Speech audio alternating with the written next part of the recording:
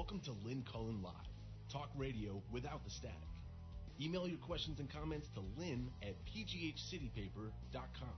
And now your host, Lynn Cullen. And welcome to the program, as it is. It be February 7th, 2019. And as you can see, I am not alone, which is lovely. This is Susan Stein, who, when she's not on the road, is in New York City. But she is on the road, and the road has taken her here. And she will be here for, you'll be here for another 5 days? I'm here through Monday. Through Monday. She is an actress, a social activist, a playwright. I don't know. I mean, she's a woman for all seasons. But she brings with her now a specific story. And it is the story of this woman, beautiful woman. That's great. She didn't feel that way, so that's great to hear. Well, most women don't. I know. Etty Hillesum. So, rather than me hem and haw and try to, introduce you, I'm going to let you loose, Susan. Etty is your one-woman play about this woman. And what it's about, because it was interesting that you used the word story, because it's not about the story of her life. And that is a story that other people that work on her want to tell, and it's a story that deserves to be told. But my play is the story of her thinking. It's the story of her sensibility, her own transformation. So it's not conventional in any way, but it even in the beginning when Austin and I started working on it together, his first homework assignment to me was write an outline of the story of her diary, not the story of her life, the story of the diary. And so what the play tries to do is bring the audience into her thinking. So it's not chronological, and Okay, well now, you've mentioned diary, and we have yet to place her in time and space, but now we know that whatever led you to write the play was first written by her in a diary. So Yes. Let's place her and give us a sense of who she was. Right. So she's living in Amsterdam, and she's an older student. She had a law degree, but she actually decides not to use that and decides to go back to school for Russian studies.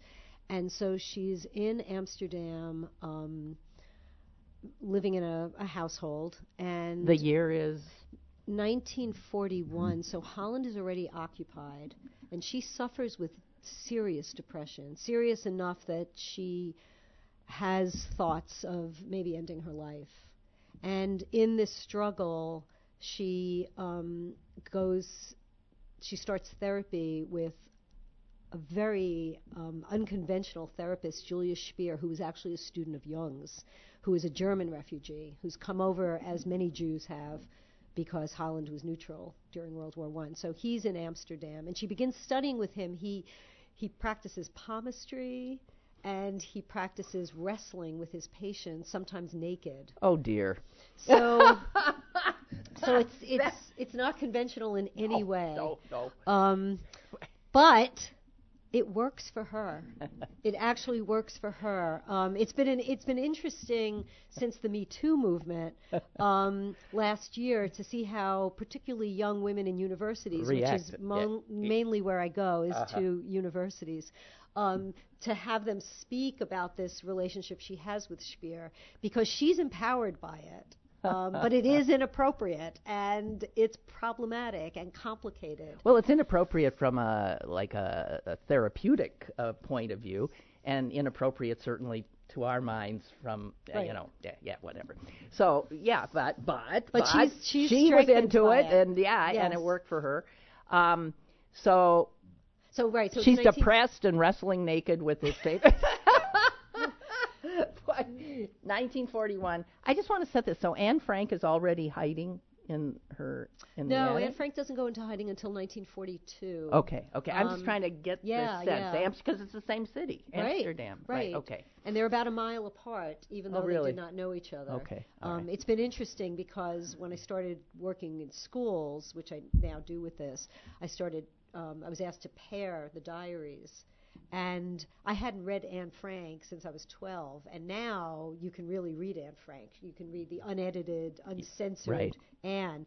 And to look at them together, they have more in common than they do, their differences.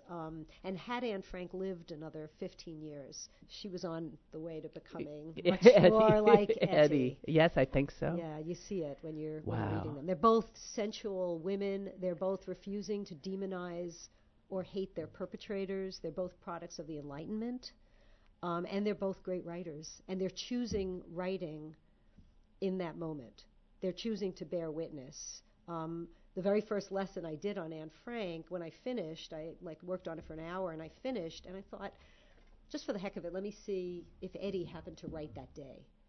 And I went into the unabridged diaries, which is what I used for the script.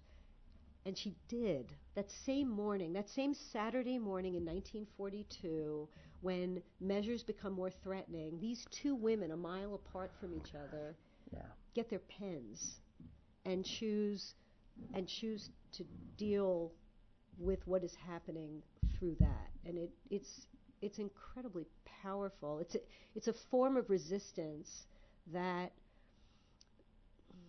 I believe we need to pay more attention to. Because people speak about resistance, and they, audiences will do that. They'll ask about resistance, and if you kind of push them, they're talking about armed resistance. But there are other forms of resistance, and these two women were sustaining humanity in the face of hatred, and writing. It's a powerful act of resistance. Well, it survives. Yes. Even if they did not, it survives. And there's incredible power then in that, even after their deaths. And Etty's very aware of that. I mean, she actually is not trying to survive in terms of her body. She understands that. She gets to a point, to me, I'm never prepared for this in her diaries, and to a certain extent, it's the heart of the play. I'll preface it by saying I'm not sure who God is for her. She refers to God as the deepest part within herself, which for the sake of convenience I call God. She was studying the Quran. She has the New Testament under her pillow. She brings the Quran and the New Testament and the Old Testament with her to Auschwitz. So she has an open door policy. She is a God seeker who is finding God in texts. That said, she gets to a moment in 1942 when she says to God, "You cannot help us. I shall have to help you, God." Wow. Oh, God. And it is from that moment on that she has now, I think, stepped into the room with God and goes to a whole other place. So to a certain extent, there's a spiritual transformation that's also existing. The students certainly yesterday really picked up on that. They wanted to talk a lot about that. Okay. Well, before I start sobbing here, because I'm already getting close, so you take this woman and her amazing self and her words, and you create this play, and you take it to schools. Right. So it started as do. readings. Austin and I worked for a couple of years where he said he didn't even Austin being Pendleton. Very lucky, and he's been a great gift of this project. So we started working together on it. I'd been working for 2 years just distilling the diaries. The play only uses her words. So that was going to be a challenge from the very beginning. Because there's nothing but the words she wrote. Right. Okay. Right. So how do we shape shape those words into to have a dramatic spine enough that there is a piece. I can imagine. So that's what's taken several years. So it started as readings, and then what happened, which I didn't realize was happening, is I would be invited, and then people, audiences would respond, and I would take notes, not realizing we were workshopping it. And they were helping Austin and I understand what made sense, what didn't make sense, what was working. And that's kind of how it evolved. So her letters are also used in the play. I mean, her letters, particularly her letters that became part of the Dutch resistance, those are her masterpieces. And I mean, I go ahead, keep talking, but this is her handwriting and a letter that she wrote. Yeah. I mean, we only have her diaries through October 42. She brought the diaries after that with her to Auschwitz. But we do have the letters because her circle was Christian, her friends, her lovers. And so she's writing these letters from Westerbork, and they're saved by people who are getting them. She can do that because she accepts a menial position working for the Jewish Council, which is a source of shame for her. But she also, my interpretation is, uses that privilege to appoint herself a chronicler, and because she knows she can get mail in and out. So we have a dilemma, because we have a woman who refuses to go into hiding and will not try to save herself. And does not want to be thought of as a victim, you had told me earlier. She insists on not being seen as a victim and by not being defined by these circumstances. Wow. But at a split-second decision, when she gets her call-up notice, she does allow her brother to use connections to get her this position, which she feels horrible about. Which she feels shame for. And it gets the bind gets particularly complicated when her parents and brother get to Westerbork, because now she feels obligated. Now Westerbork is the transit camp in the Netherlands where all Jews were pretty much collected, and depending on your call-up notice, you were there for a few hours, a few weeks, a few months, or even years, depending on, it's random. You wanted to stay there, though. You did, because as much as you might not like there was no news coming from people who had gone on. Right. Right. So she feels a double bind, because she now feels obligated to try to keep them off the list.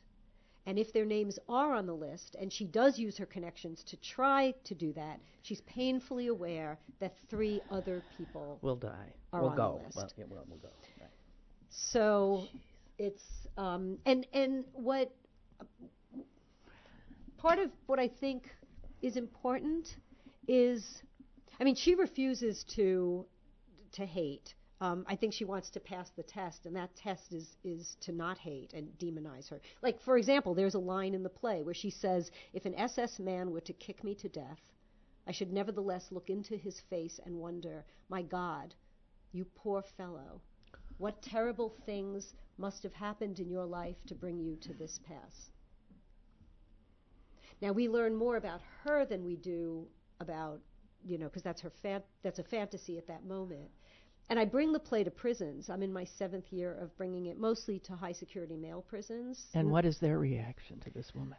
The prison performances are the most powerful performances. Most inmates that I bring the play to have not seen live theater. I'm okay, and then they see a unconventional play as their first play. Many of them will speak back to me, because I'm just speaking to them. I love it. I'm speaking to them, and I'm looking in their eyes and just talking, and so they're talking back. But I don't only bring it to prisons here, I also bring it to prisons in Scotland, England, Ireland, and Wales. And in Scotland, I've been going to the same prisons for several years. And when I'm working with men who are there for murder, it has been fascinating to have a man in the prison talk to me about how she's looking at her killer in that moment and seeing his humanity. He said, "I couldn't do that. I don't know how she can do that." Right, and here we are, we're having a conversation. Wow. So how young? Okay, so you do prisoners, you do audiences of regular theaters when I'm lucky enough, and we'll definitely tell you where you can see this amazing production. And Classrooms Without Borders is what brings me to Pittsburgh to the schools. So you go as young as, what, middle school or not? I do. Yesterday was middle school. And I have different versions. I would think. Right, because she's... And how do these children react to this? You know, when I was told by Change, which is a genocide education center that I partner with in New Jersey, when they told me they're going to be sending me to a middle school, I thought, really? Etty? Yeah. So I'm in Seattle at a middle school on actually the anniversary of her death, and I've got these kids there. I finished the play, and this 13-year-old girl says to me, do you think her relationship with God was a help or a hindrance to her? A question I had never gotten. And I said, that's a great question. What do you think? And she said, I don't know. I'm an atheist. And I said, well, so was Etty. Yeah, she was too. So I put it out to the group of 12 and 13-year-olds. And this girl in front of her takes the question on, has this incredibly eloquent response. And I said, what she said. I can't add to that. And I call Dale Daniels, the director of Change, when I got back that afternoon. I said, you're right, it can go to middle schools. Middle school students, first of all, they're not bothered by the fact that it's not chronological and that it jumps all over the place, right, because that's how they are. What they appreciate or seem to respond to is what Etty understands is that she cannot control the external circumstances. She can only control her response to them. Would that we know that? I mean, I'm thinking in these times, would that we cannot control, we can only control our own.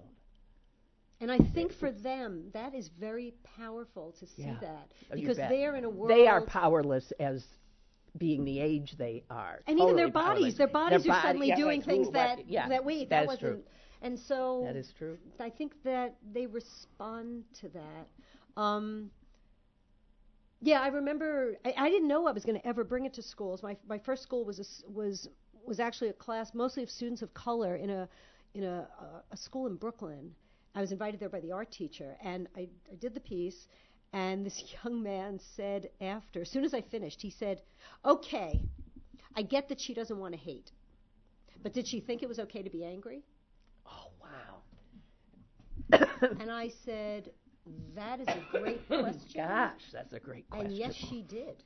She said, you have to be angry. Okay, but anger is not hatred. Hate, isn't? God, these kids. These kids. Wow. These kids. Let's tell people where they can see you. I mean, I'm not done talking to you, but I want to get it. I want to get this in. Okay, so you are going to be on the Carnegie stage. Excuse me. I'm afraid I'm getting a cold. 25 West Main Street in Carnegie. I bet you thought it was Carnegie. Right. No, I've been schooled. Yeah, right. Right. And it opens tonight. It opens tonight, so 7 p.m. tonight. They can get tickets at the door. Yes. Carnegie stage. This is not the Carnegie. There's another Carnegie library that sometimes has productions. That's not what we're talking about. This is Carnegie stage. Again, 25 West Main Street. 7 o'clock tonight, 8 o'clock tomorrow, 8 o'clock Saturday night, and 3 o'clock Sunday. Well, I'm going to move heaven and earth to get to and bring a few folks with me. It's $5 for students and $20 general admission. And just so you know, I have a feeling it's supposed. And does it run about what? Right. So the piece runs about 53 minutes, but the second act is a discussion with the audience. Oh, okay, that's fantastic. Because what happened is we didn't want that. Austin and I didn't want that, but people wouldn't leave. They want to talk. Well, because she invites you into parts of yourself that maybe you haven't been to, and then they want to talk back. And so it's not a talk back in that way. It really is a second act discussion. It's a discussion that goes in all kinds of places, because hatred and violence and ethical and personal dilemmas and responsibility seems to be, I mean, it continues to change. I notice the conversation continues to change. I mean, I was here through Classrooms Without Borders at the end of November. That was already planned. So that was planned way before the shooting. But then once there was the shooting, all these other schools wanted me to come because now I actually work in schools with not just Etty's diaries, but young people's diaries, and not only from the Holocaust, but from other genocides and from our own history of enslaved people. And so there's a lot we can learn from young people who bear witness to the atrocities that they live. Boy, oh boy, oh boy. This is it's just mind-blowing to me. I'm sorry, it really is. I had a question, and then you sucked me in, and now Sorry. No, don't be sorry for being that powerful, weaving such an incredible narrative and dropping so many. Wow. I forgot what I was going to say, damn it. That's when my older brother says, I mean, isn't it just amazing how our brains are deteriorating? No, don't go there. Don't go there. No. Oh. Did she address at all, even if she would not hate, did she address the hatred of Jews that was...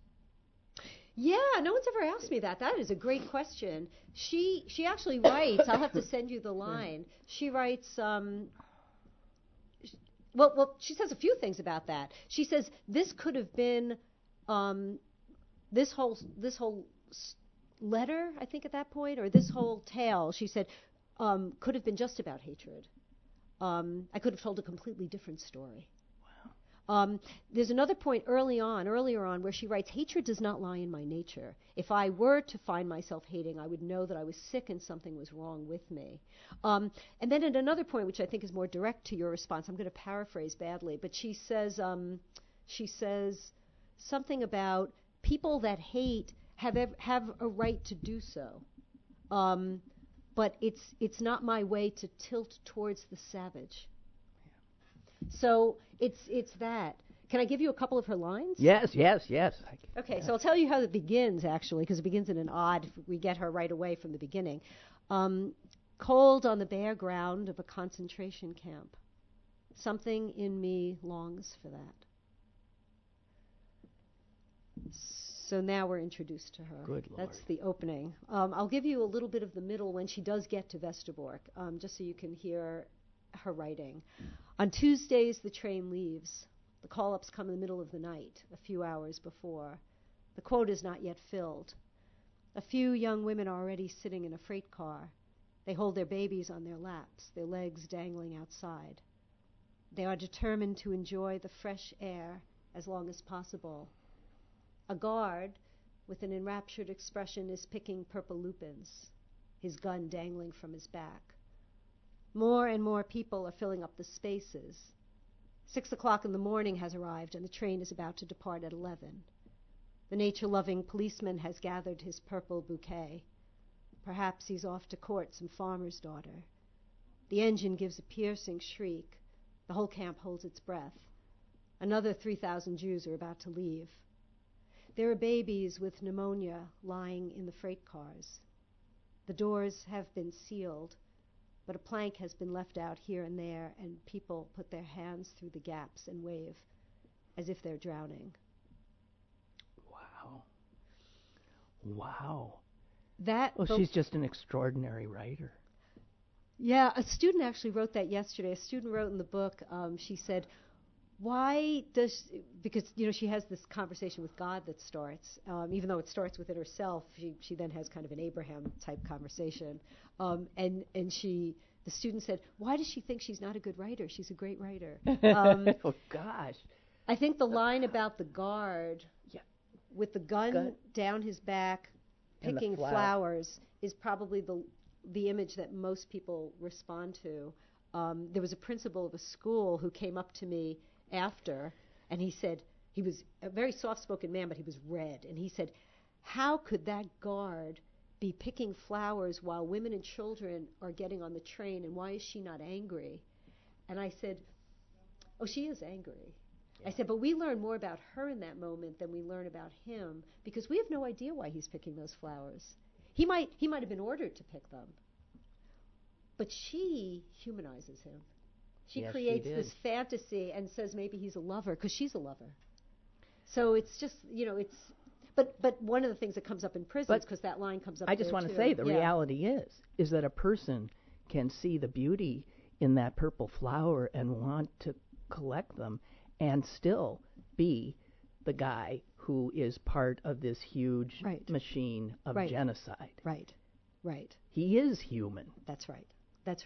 And that's been, I think, what's been so important about going to schools, because you'll hear students talk about, the Germans or the Nazis as monsters. And I said, you can make that choice, but that's an easy choice. It's too easy. And she says that. She says, why take the cheapest and easiest way? If we see that we are all capable. Yep. Like she says at one point, this is early on, but it's in 1941, she writes, Nazi barbarism evokes the same kind of barbarism in ourselves, one that would involve the same methods if we could do as we wanted here and now. We have to root out the barbarism within us, root out the hatred within us. So she sees that the first and most important step to building a better world is to root out the hatred within her own heart. Right. Even though she has very good reason to hate. Right. Yes, and to feel surrounded by some bad guys. God almighty. Powerful stuff. How old was she when she died? 5 weeks before her 30th birthday. Oh, my God.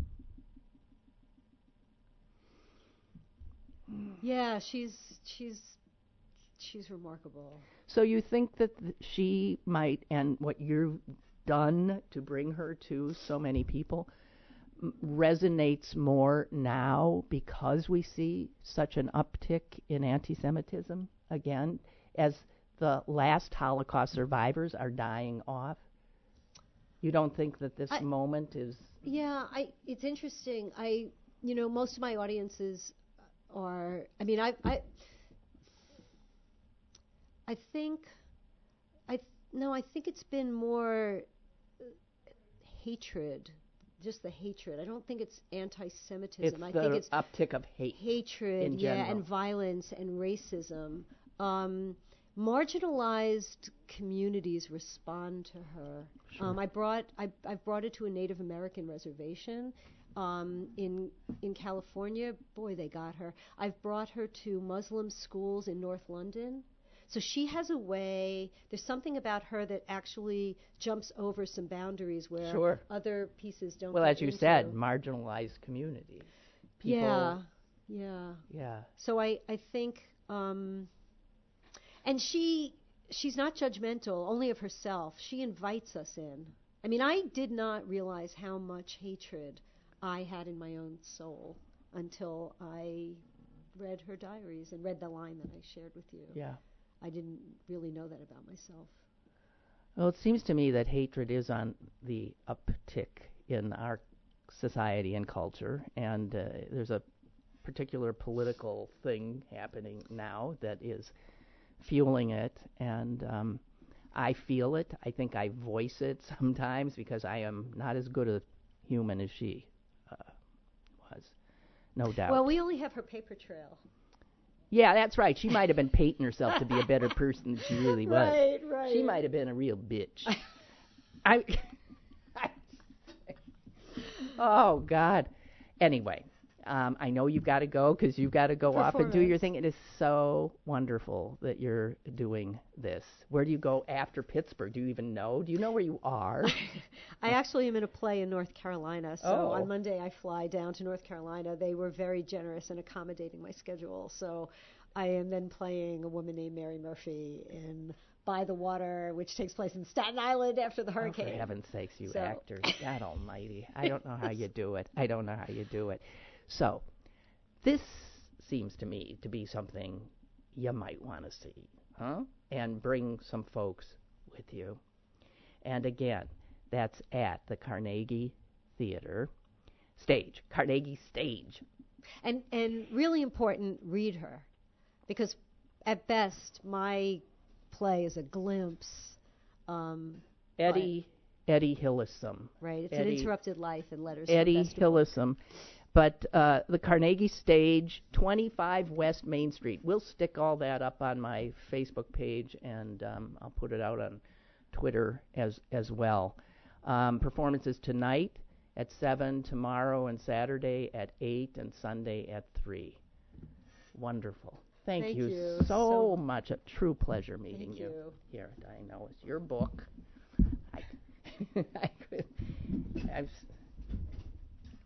So, thank you, guys. Wow. Okay, so back to our. No, you're leaving that with me? Yes.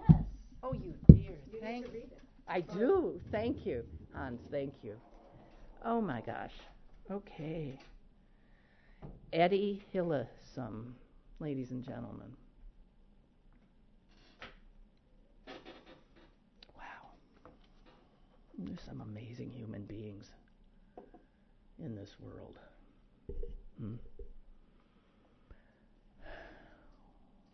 What follows that?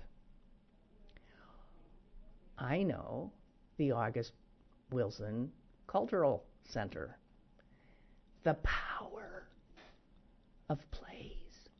August Wilson knew it. And that center here that brings in, she could easily have been brought in by the August Wilson Center here. So much going on to take in. And the August Wilson Center has just this steady diet of actors, singers, of artists, of brilliant minds, the speaker series, workshops. Please, again, I just want to help raise the profile of this amazing place. One-woman show. There's a one-woman show, a woman who does with Harriet Tubman something akin to what Susan Stein does with Etty Hillesum, who brings Harriet Tubman into our lives, into our time.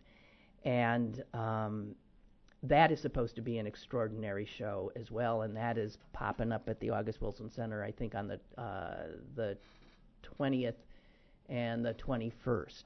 So if you want to see one woman taking history and creating powerful drama, you can go see Etty this weekend, and then you can go see Tubman at the August Wilson Cultural Center, right here in downtown Pittsburgh. Okay? Thank you. God. Oh, boy. I don't know. If you go see Etty, bring Kleenex. I can't imagine.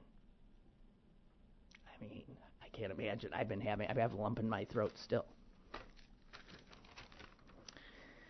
So, guys, let's just, in the time we have left, and we do have some, I want to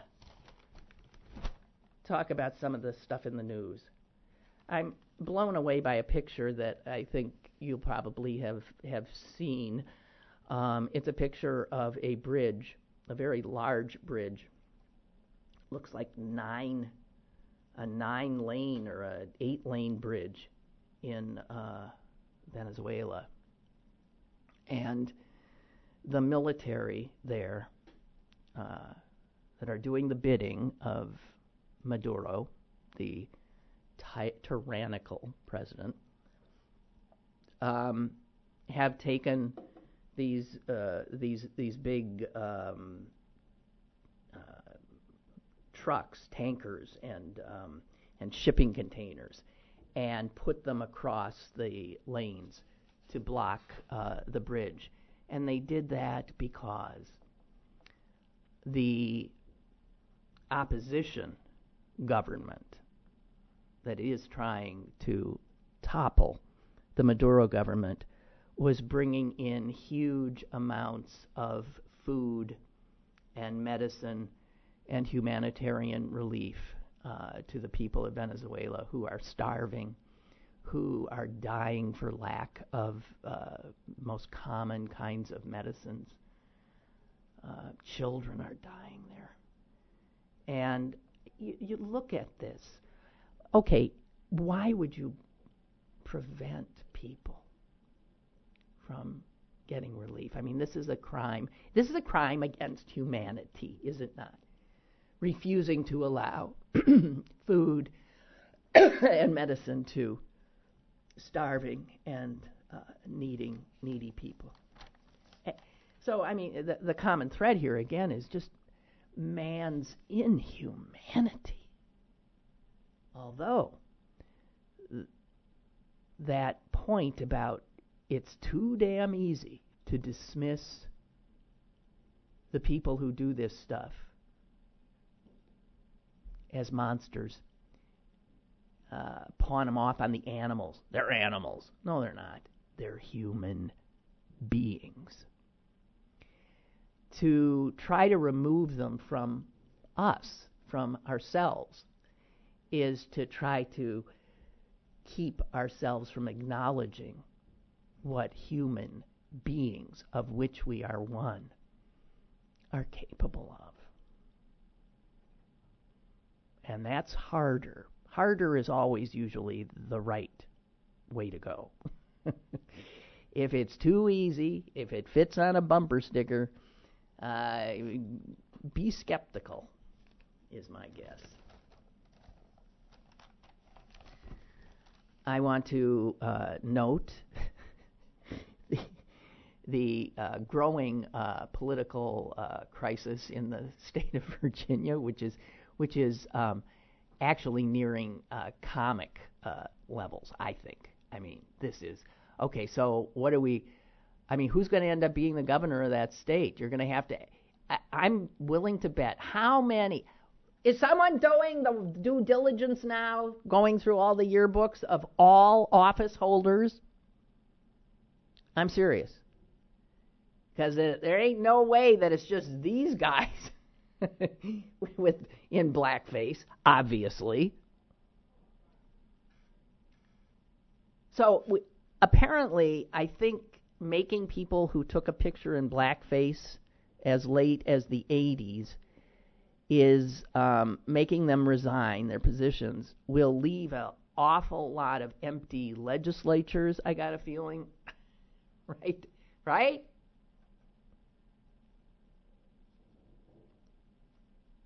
Teachers would probably end up, I don't know. I think we need to come at this maybe from a harder perspective than just saying, go away. I think we need to wrestle with this, as I know we have been trying to do for the last few days on this show. It's too easy, isn't it, to say resign? I mean, is there some politician in Virginia that has not either donned blackface or assaulted a woman? And now you see that the Nobel Peace Prize winner, Arias, what is he from Costa Rica? I'm never good at the Central American countries. They all sort of. He now is being accused by, I think the count's up to 5 women. There's part of me, and I'm sorry. I want to tell the guys, I'm sorry for the reaction, but I'm starting to feel like I can't take it anymore. And I think it's almost like I want all men to just, own it, step aside, and just let women take over here for a while, huh? I mean, I'm finding it hard to listen to men. I'm thinking, I've been listening to you guys all my life. You're the guys who get to talk all the time.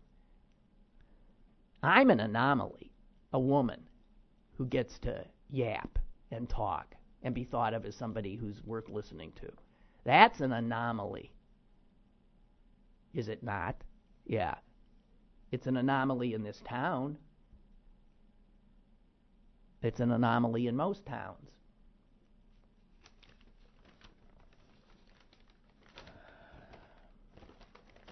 Okay.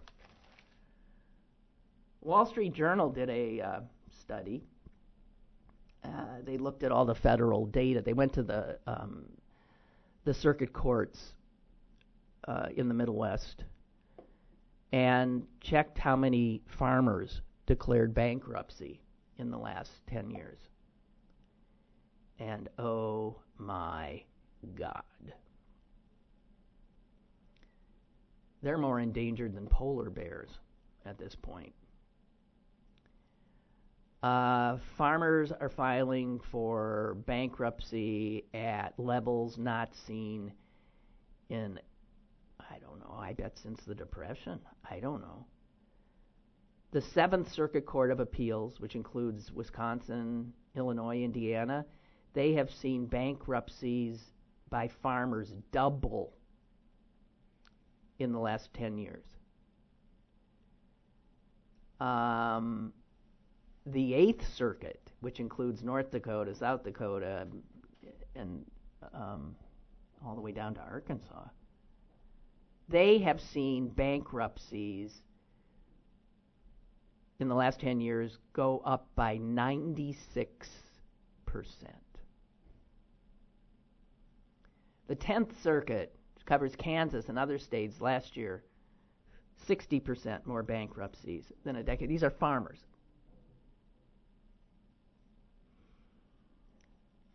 And these are guys who voted for Trump. How is that even conceivable?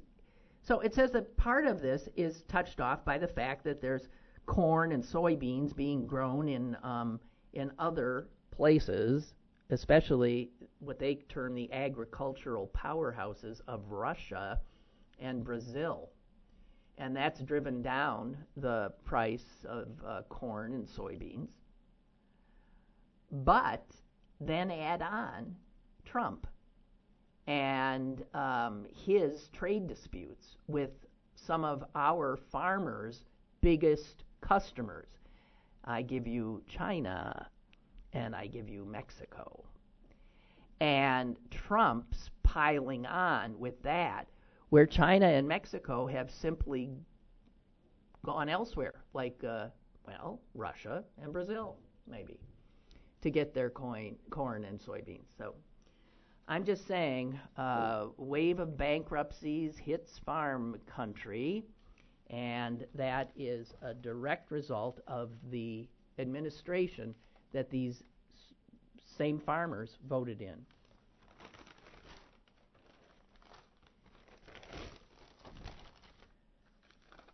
And they still, most of them don't seem to fault him.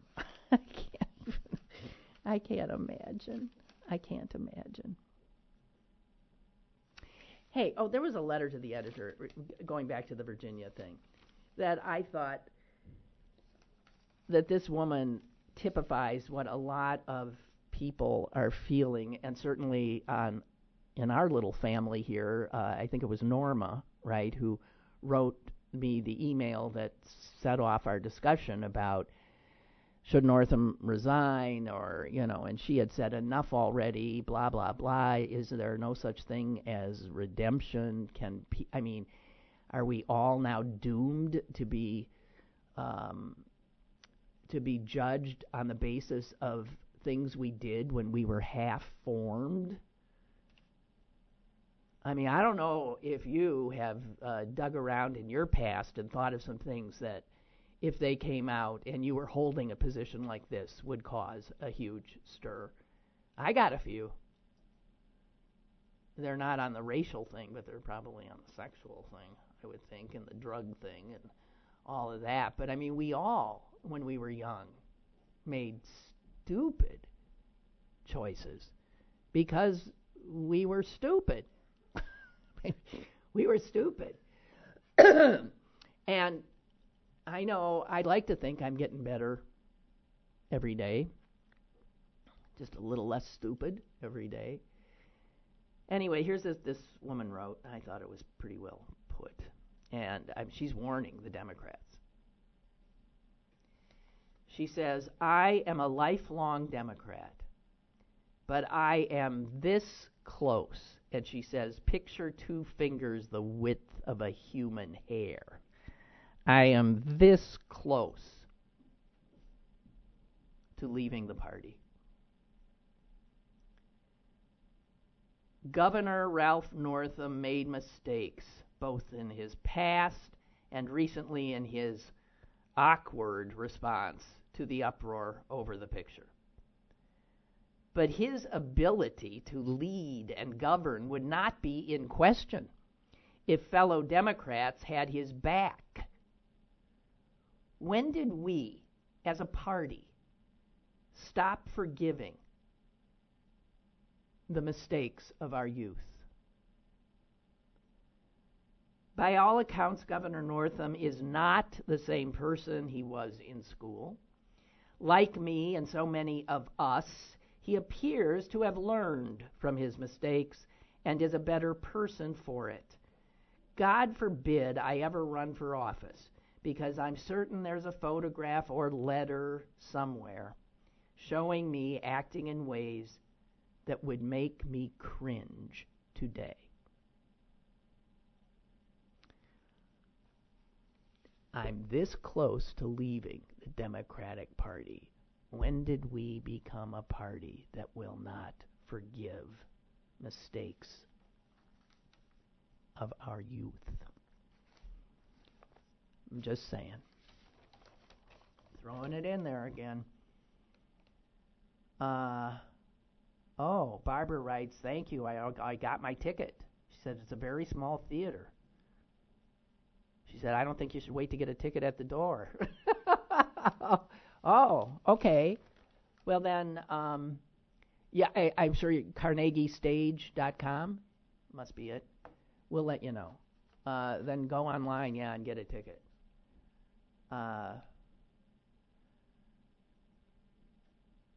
Okay, Lynn writes, how could those African American parishioners in South Carolina forgive Dylan Roof for the murder in their church?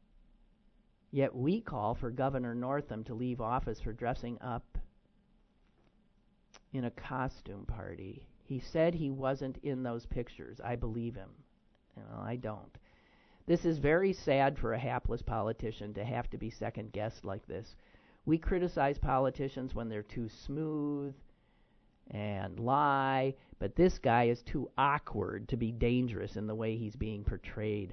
I know I'm in the minority, but we should give this guy a break. He already feels horrible enough. Yeah, well, he does. So then it turns out the Attorney General of Virginia also was in blackface. The Lieutenant Governor has been credibly accused of forcing a woman to fellate him 14 years ago. I don't know.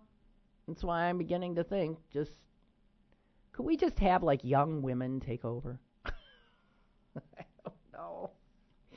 What? Oh, God. Here's another hapless politician. Maybe you haven't heard about this one. I want to give it to you. This is the mayor of Dearborn, Michigan. His name is John O'Reilly. And John O'Reilly got freaked out when the editor of a local quarterly journal, which is published by the city, because it's published by the Historical Commission of Dearborn, comes out 4 times a year, probably has a circulation of about 800 people, who knows. He got freaked out because the quarterly journal, which, as I said, is sponsored by the Historic Commission or whatever, so it has to do with history of Dearborn, that they printed a letter about Henry Ford, and about his just mind-blowing level of anti-Semitism. And the mayor freaked out and ordered the journal to be sent back to the publishers. It would not be disseminated because it was city financed, and he actually terminated the magazine's editor. I mean, he went berserk. And it wasn't that they were peddling falsehoods.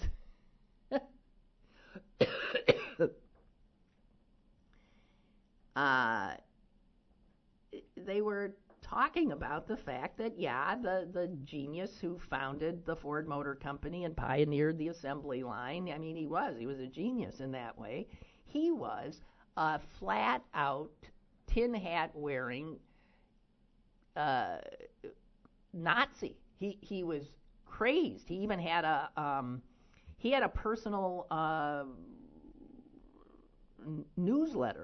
newspaper, the Dearborn International, that just was this, just screed about how the Jews were destroying the world. That was, right when Hitler was doing the same thing it was in the 20s.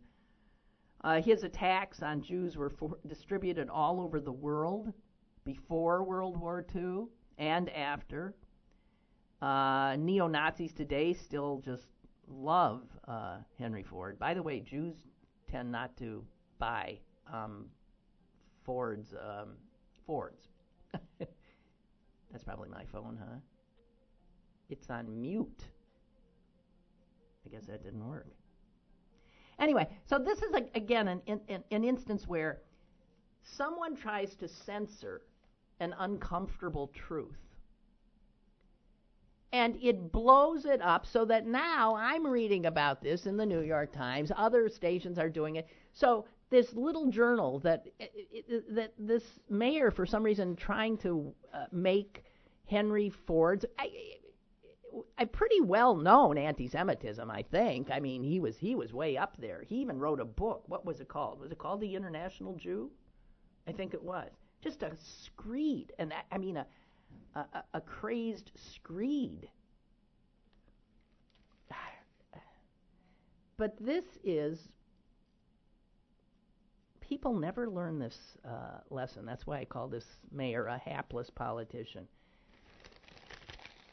If he had not had a snit fit, if he had not, fired the guy and screamed and yelled, maybe about 200 people would have seen this stuff about Henry Ford, who he wants to beatify. Okay, we have a caller. Caller, go ahead, please. Hello. Sorry Hi. to call 2 days in a row. That's okay. I've been thinking about this whole blackface thing. Yeah, me too. But here's the thing. People there's a difference between putting on blackface and putting on brown makeup to look black. Now, if you see what I'm saying. Okay, so you mean you're going as, okay, you mean I'm dressing up as Diana Ross, and I put on darker makeup as opposed to black shoe polish. Yeah, well. What? Is that what? If you think, I used this example. I said the Attorney General, who said he dressed up as was that who dressed up as Michael Jackson? Well, said he went as a rapper. He said he went as a rapper. That was the governor. In the 80s. The governor did. Yeah, that's the governor. Yeah. The governor said he went as Michael Jackson. Right. And I could see him putting on, a wig and some brown makeup. Yes. To be Michael Jackson. Yes. Now, when you put on blackface, that's when I'm talking about brown makeup. You put on blackface, that's when you put on like dark black shoe polish or whatever, or black makeup. Right. Put white around your eyes and red around your lips so that you're mocking black people. The black person. Yeah, right. You're mocking the black person. As opposed putting on to trying brown makeup to. This is a good distinction. So I mean, you're saying that it's not like white people can't dress up like on Halloween as a black person, but just do it more artfully. So you're just trying to show that. I'm not saying do it now. Now it's basically too late. It's going to be seen as politically correct. But back then, if you're going to dress up as a black person, a rapper, Michael Jackson, anybody you might, want to imitate, you're going to put on brown makeup.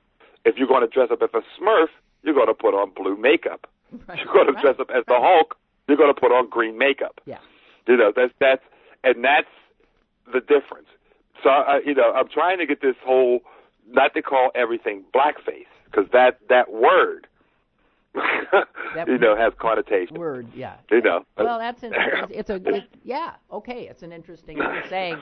Now, though, but so my you can't do it now. You can't do. But back then, they weren't putting on blackface. They were putting on brown makeup. If you go through the history of blackface, and it has its own history. Oh yeah. There's a certain way you have to you have to do the white around the eyes, the big red lips or big white lips and stuff like that. It's a mockery. Yes. It's a mockery. You're not trying. So and that little somebody said you're splitting hairs. I say yes. Well, see, that's what. But yes, because we got to split. It's not easy. This is It's not easy. Yeah. It's such a difficult kind. I mean, I don't know, but as I said, if all of the politicians who back in the day dressed apparently in blackface at some point, especially in the South, were to resign, would there even be a state legislature left in half these places? Yeah. So, see, it could be, if anybody dressed up as a woman, could you be considered, mocking, a cross-dresser or a trans person? You see what I'm saying? There's it could go to the point of being ridiculous. Like there's always that. Yeah, it could be ridiculous. Yeah. So this is. I like what that lady wrote. This is what I've been saying for days. I think whoever you read that who said she was going. I'm not going to leave the Democratic Party because of it, but I can see where people are thinking this is getting out of hand. There are people who will. I mean, this is where we got to watch ourselves here.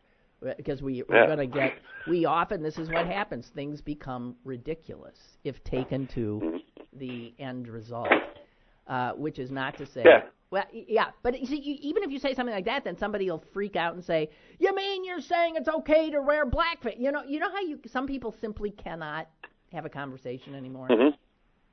And that's the biggest problem. You can't, and my thing is I don't give up. I know, yes. No, that's not what they say. No, that's not what I'm saying. You're just not understanding. Yeah, I hear you. Yeah. Okay. Hey, I like that. So you're saying? Yes. I'm sorry. Go ahead. I'm rambling. No, it's not that you're rambling. It's I'm running out of time. So I was gonna wish you I'm looking at the clock now. A fond farewell. All right. Thank you, Clarence. You're welcome. Thank you. Bye-bye. Bye.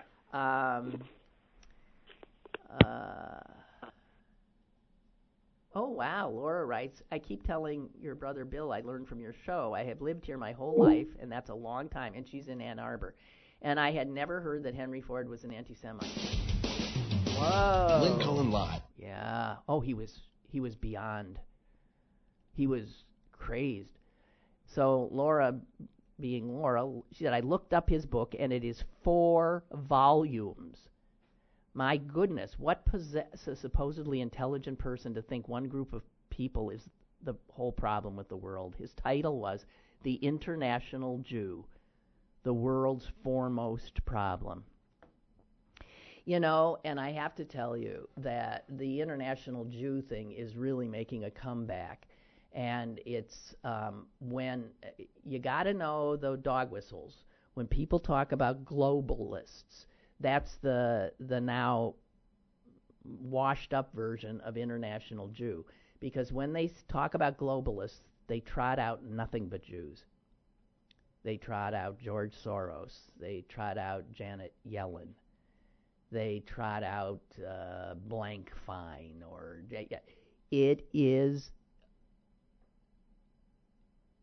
trafficking in the same kind of hate of an entire people that allowed the Holocaust, allowed wondrous women, young women who never saw 30, like Anne Frank and Etty, to be slaughtered. And it's still happening, just gotta say. Okay, before I run out of time, I one more thing to tell you about stuff available at the August Wilson Center. Coming up on March 1st, Karamu Brown, he is a television host on the Emmy-nominated reboot of Queer Eye. And this guy does really, again, an unusual show. He is gay, he is a black man, he's a father, he's a psychotherapist, he is an actor, and he does this lecture, Know Thyself, using your uniqueness to create success. That's another thing going on at the August Wilson Cultural Center. It's endless. There's so much to see. So I hope you take advantage. And go see Etty. That looks to be one powerful bit of theater. Thank you all, and I'll see you tomorrow. Bye. Lynn Cullen Live, Monday through Friday from 10 a.m. to 11 a.m. and archived at pghcitypaper.com. The opinions expressed on Lynn Cullen Live are those of the host and do not necessarily reflect the viewpoints of Pittsburgh City Paper or its advertisers.